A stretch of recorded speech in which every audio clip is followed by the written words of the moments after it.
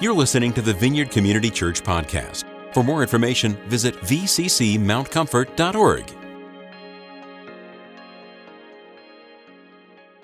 Good morning, dear church, dear brothers and sisters. My name is Linda.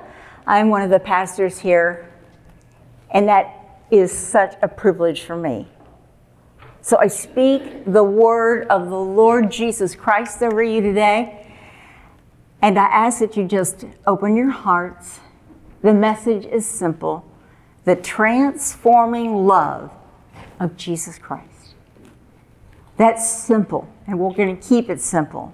So let's not miss what I believe the Lord has for us today. It's been on my heart all week as I've been getting ready for the privilege and the joy of sharing the Word of God. So remember that we've been talking about transformation. And what does that highfalutin word sound?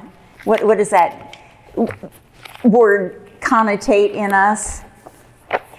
It is change. That's all that big word means, change.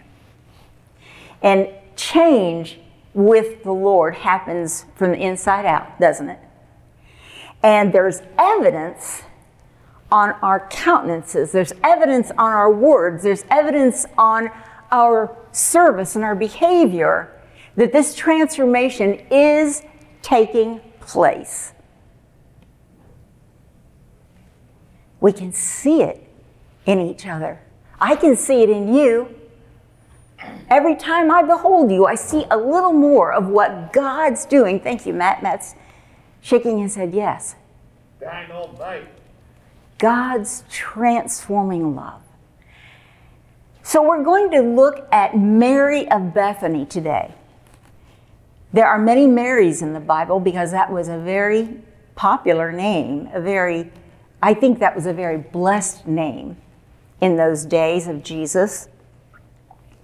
And so this is Mary of Bethany. We know her from being the sister of Lazarus and the sister of Martha. So Susie's going to put that first slide up, and we're going to take a quick look at John 12, 1 through 3. I've got two scriptures that I'm going to hook this message on today.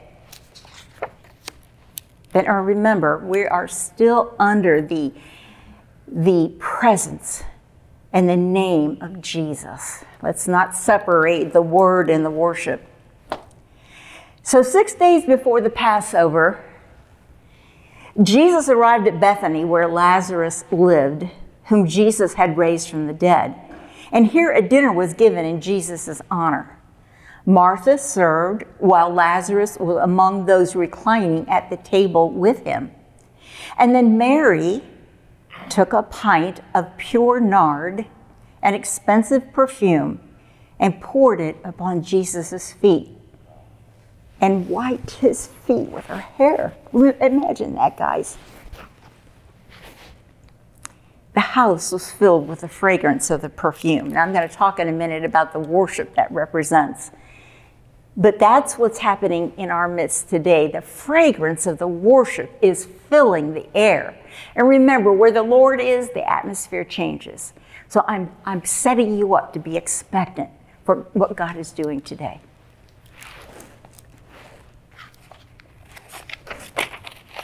Let's go to our second scripture then, the one out of Luke 10, 38 to 42. I'm going to paraphrase through parts of that, but part of it's up here on the screen. As Jesus and his disciples were on their way, he came to a village where a woman named Martha opened her home to him. She had a sister called Mary, who sat at the Lord's feet listening. She wasn't doing anything. She was listening. She was being in his presence and listening and paying attention to what he said. But Martha was distracted by all of those things that come with having an important guest in our home. And all of you ladies, whether you're a Mary or a Martha by wire, by how God made you, you know that that's true, right?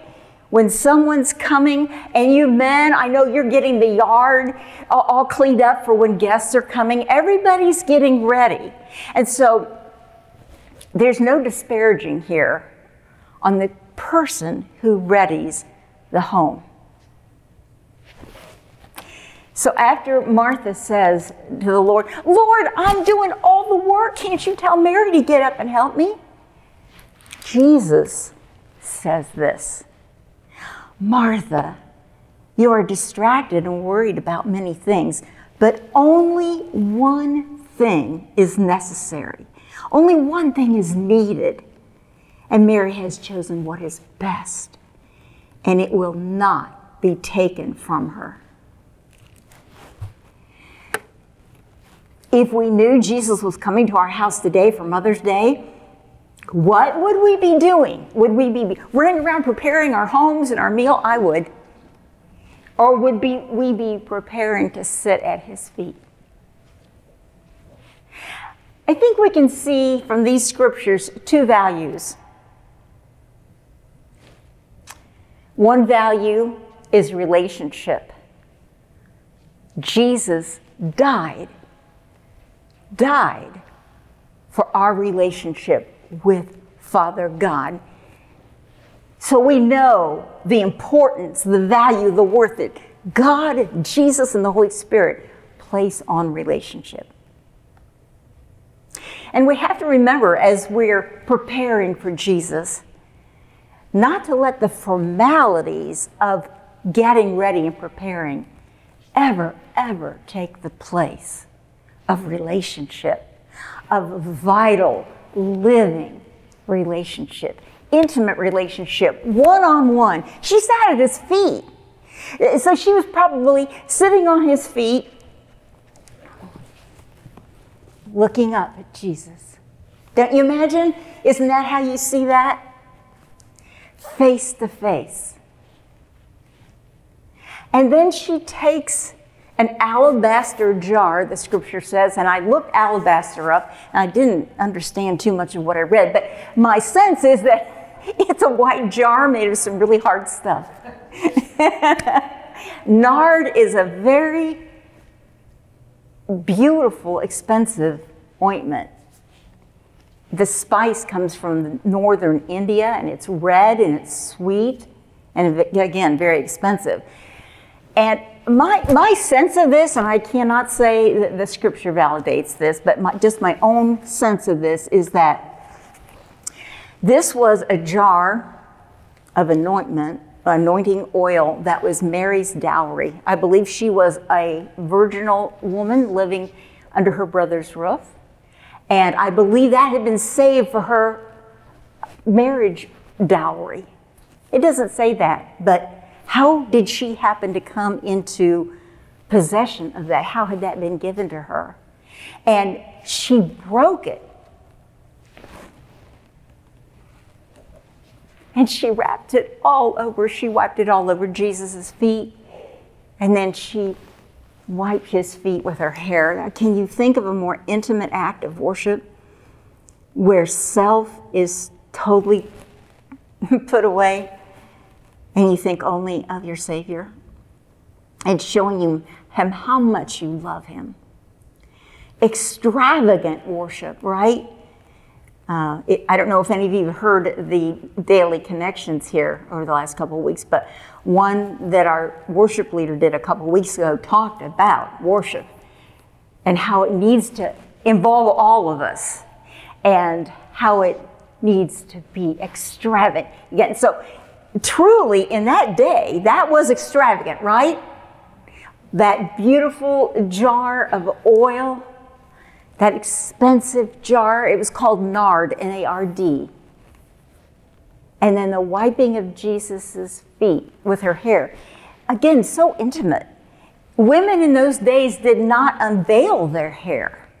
And so the fact that she wiped the Savior's feet with her hair, I can't think of anything more intimate in that day.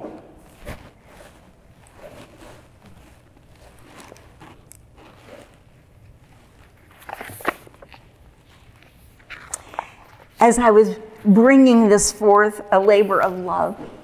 This week I felt the Lord say, after I was studying this particular worship, I felt the Lord say this: the heart that is laid bare in relationship and worship is the heart that I write on.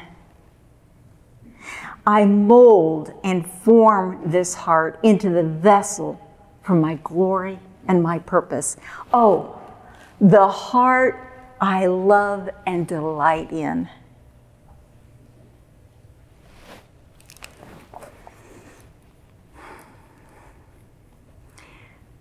There's not much more that I'm going to say about that. But I want to ask you this question. How can we position ourselves today, like Mary did? How can we position ourselves at the feet of our Lord? How can we worship our living God so that we're positioned to have that relationship that transforms our hearts inside to out, right? Well, there are several ways. And one of the most important, and I think probably is the most important, is that we seek God out. Remember, he says, seek me with all your heart, with all your mind, with all your strength. And then what does it say? And I will be found by you. When God sees a hungry heart, he doesn't go, oh, no, I'm late, sorry. No, he says, come on, bring it on. Spending time with him. You know, that has to be intentional. And at first it's going to be just a discipline. I'm going to do this, Lord, because you love me and I love you and you want me to come be with you. Your word tells me to draw near to you and you will draw near to me. It may be an act of obedience and discipline to get started with, especially if you're setting your alarm late or early to get up. But you know, after a while, it becomes a part of life. You get to the point where you can't think about living without spending time with your best friend, with your first love. It becomes life-giving to spend that time, that intentional time with the Lord.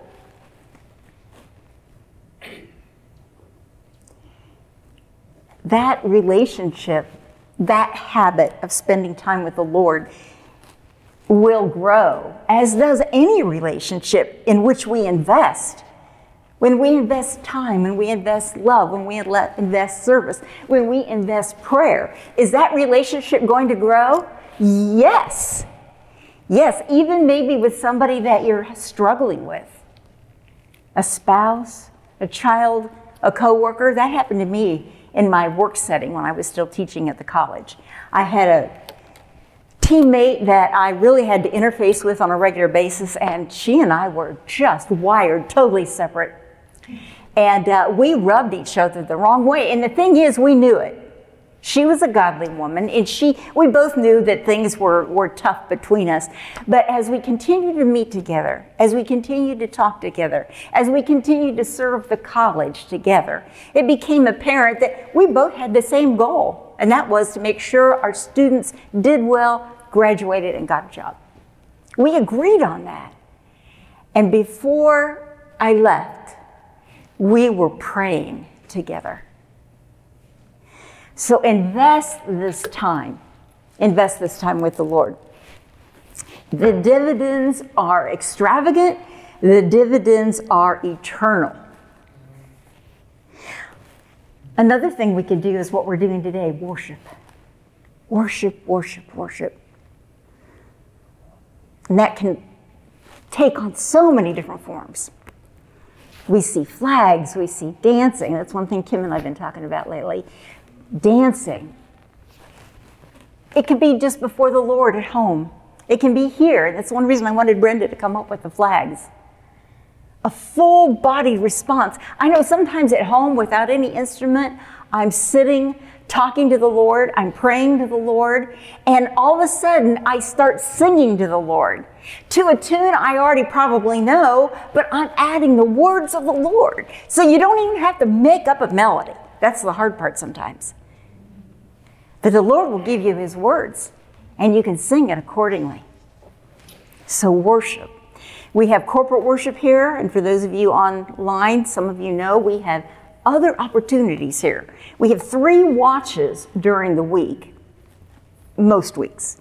We have a Thursday afternoon watch and a Wednesday morning watch, and then, as Mike Mulvaney said, he has a watch on Thursday evenings. Plenty of time to worship. So if you're not able to worship alone, if you're not able to put in a CD and worship, that's okay, guys. Maybe that feels a little awkward to you. Come to the building where worship lives, because Jesus lives. His presence lives here.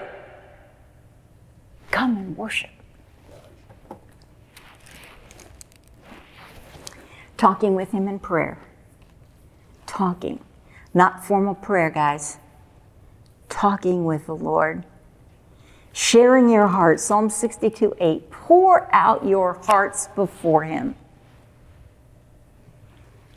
Philippians 4:6 and 7. Approach the Lord with thanksgiving. Offer your petitions and your cares to him. And what follows? The peace of the Lord. Prayer. It can be as formal as you want it to be. God receives that. It can be as informal as you need it to be. God just sees your heart. Prayer. Loving and serving others. That's the last point I'm going to make today. That's a way we position ourselves for a relationship with Jesus. We love and serve his body. Remember, it says in 1 John, if you don't love the brethren, you don't love God. Loving the brethren, walking that out in acts of service, in acts of love, in acts of encouragement, in acts of prayer for one another, demonstrates that we're sold out. We're sold out to Jesus, right? We're sold out to Jesus. And so that's a very, as James talks, that's a very important part of positioning ourselves for relationship with God. Because not only does that position us well in relationship, it cries out to the world. There is a God who loves. He loves so well. He loves so mightily. He loves so powerfully. Look at his people. And we're to go to the nations, right? Go to the nations.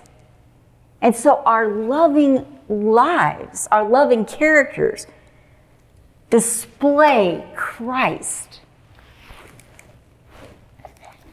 The evidence of the transforming process of Jesus within us.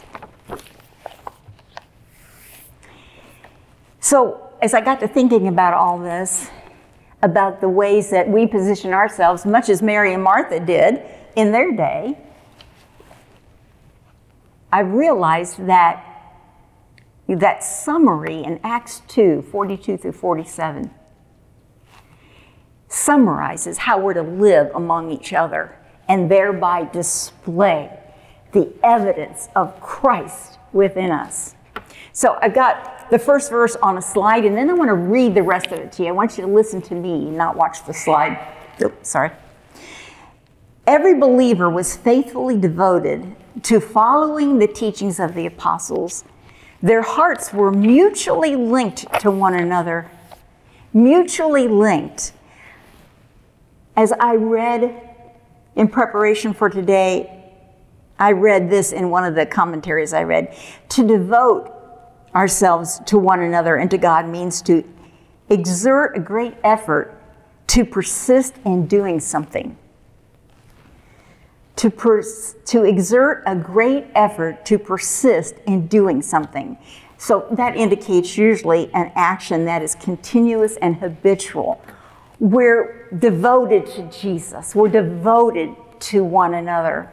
So I'll read the rest of this. And from here, then, we're going to take communion together. Isn't that wonderful that we get to commune together? So their hearts were mutually linked to one another, sharing communion and coming together regularly for prayer. A deep sense of holy awe swept over everyone, and the apostles performed many signs and wonders. I want to see signs and wonders rise up from this environment. Nothing needs to constrain Jesus' manifestation among us. All the believers were in fellowship as one body, and they shared with one another whatever they had.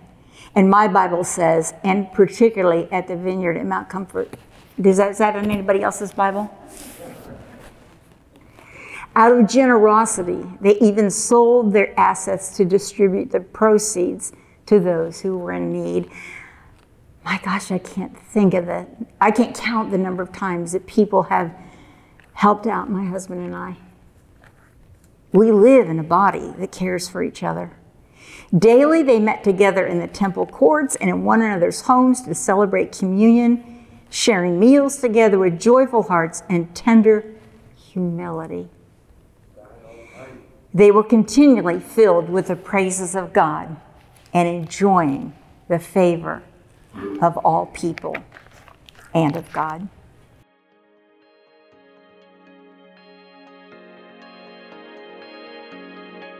Thanks for listening to this week's podcast. To receive more audio content from the Vineyard, click the subscribe button in iTunes.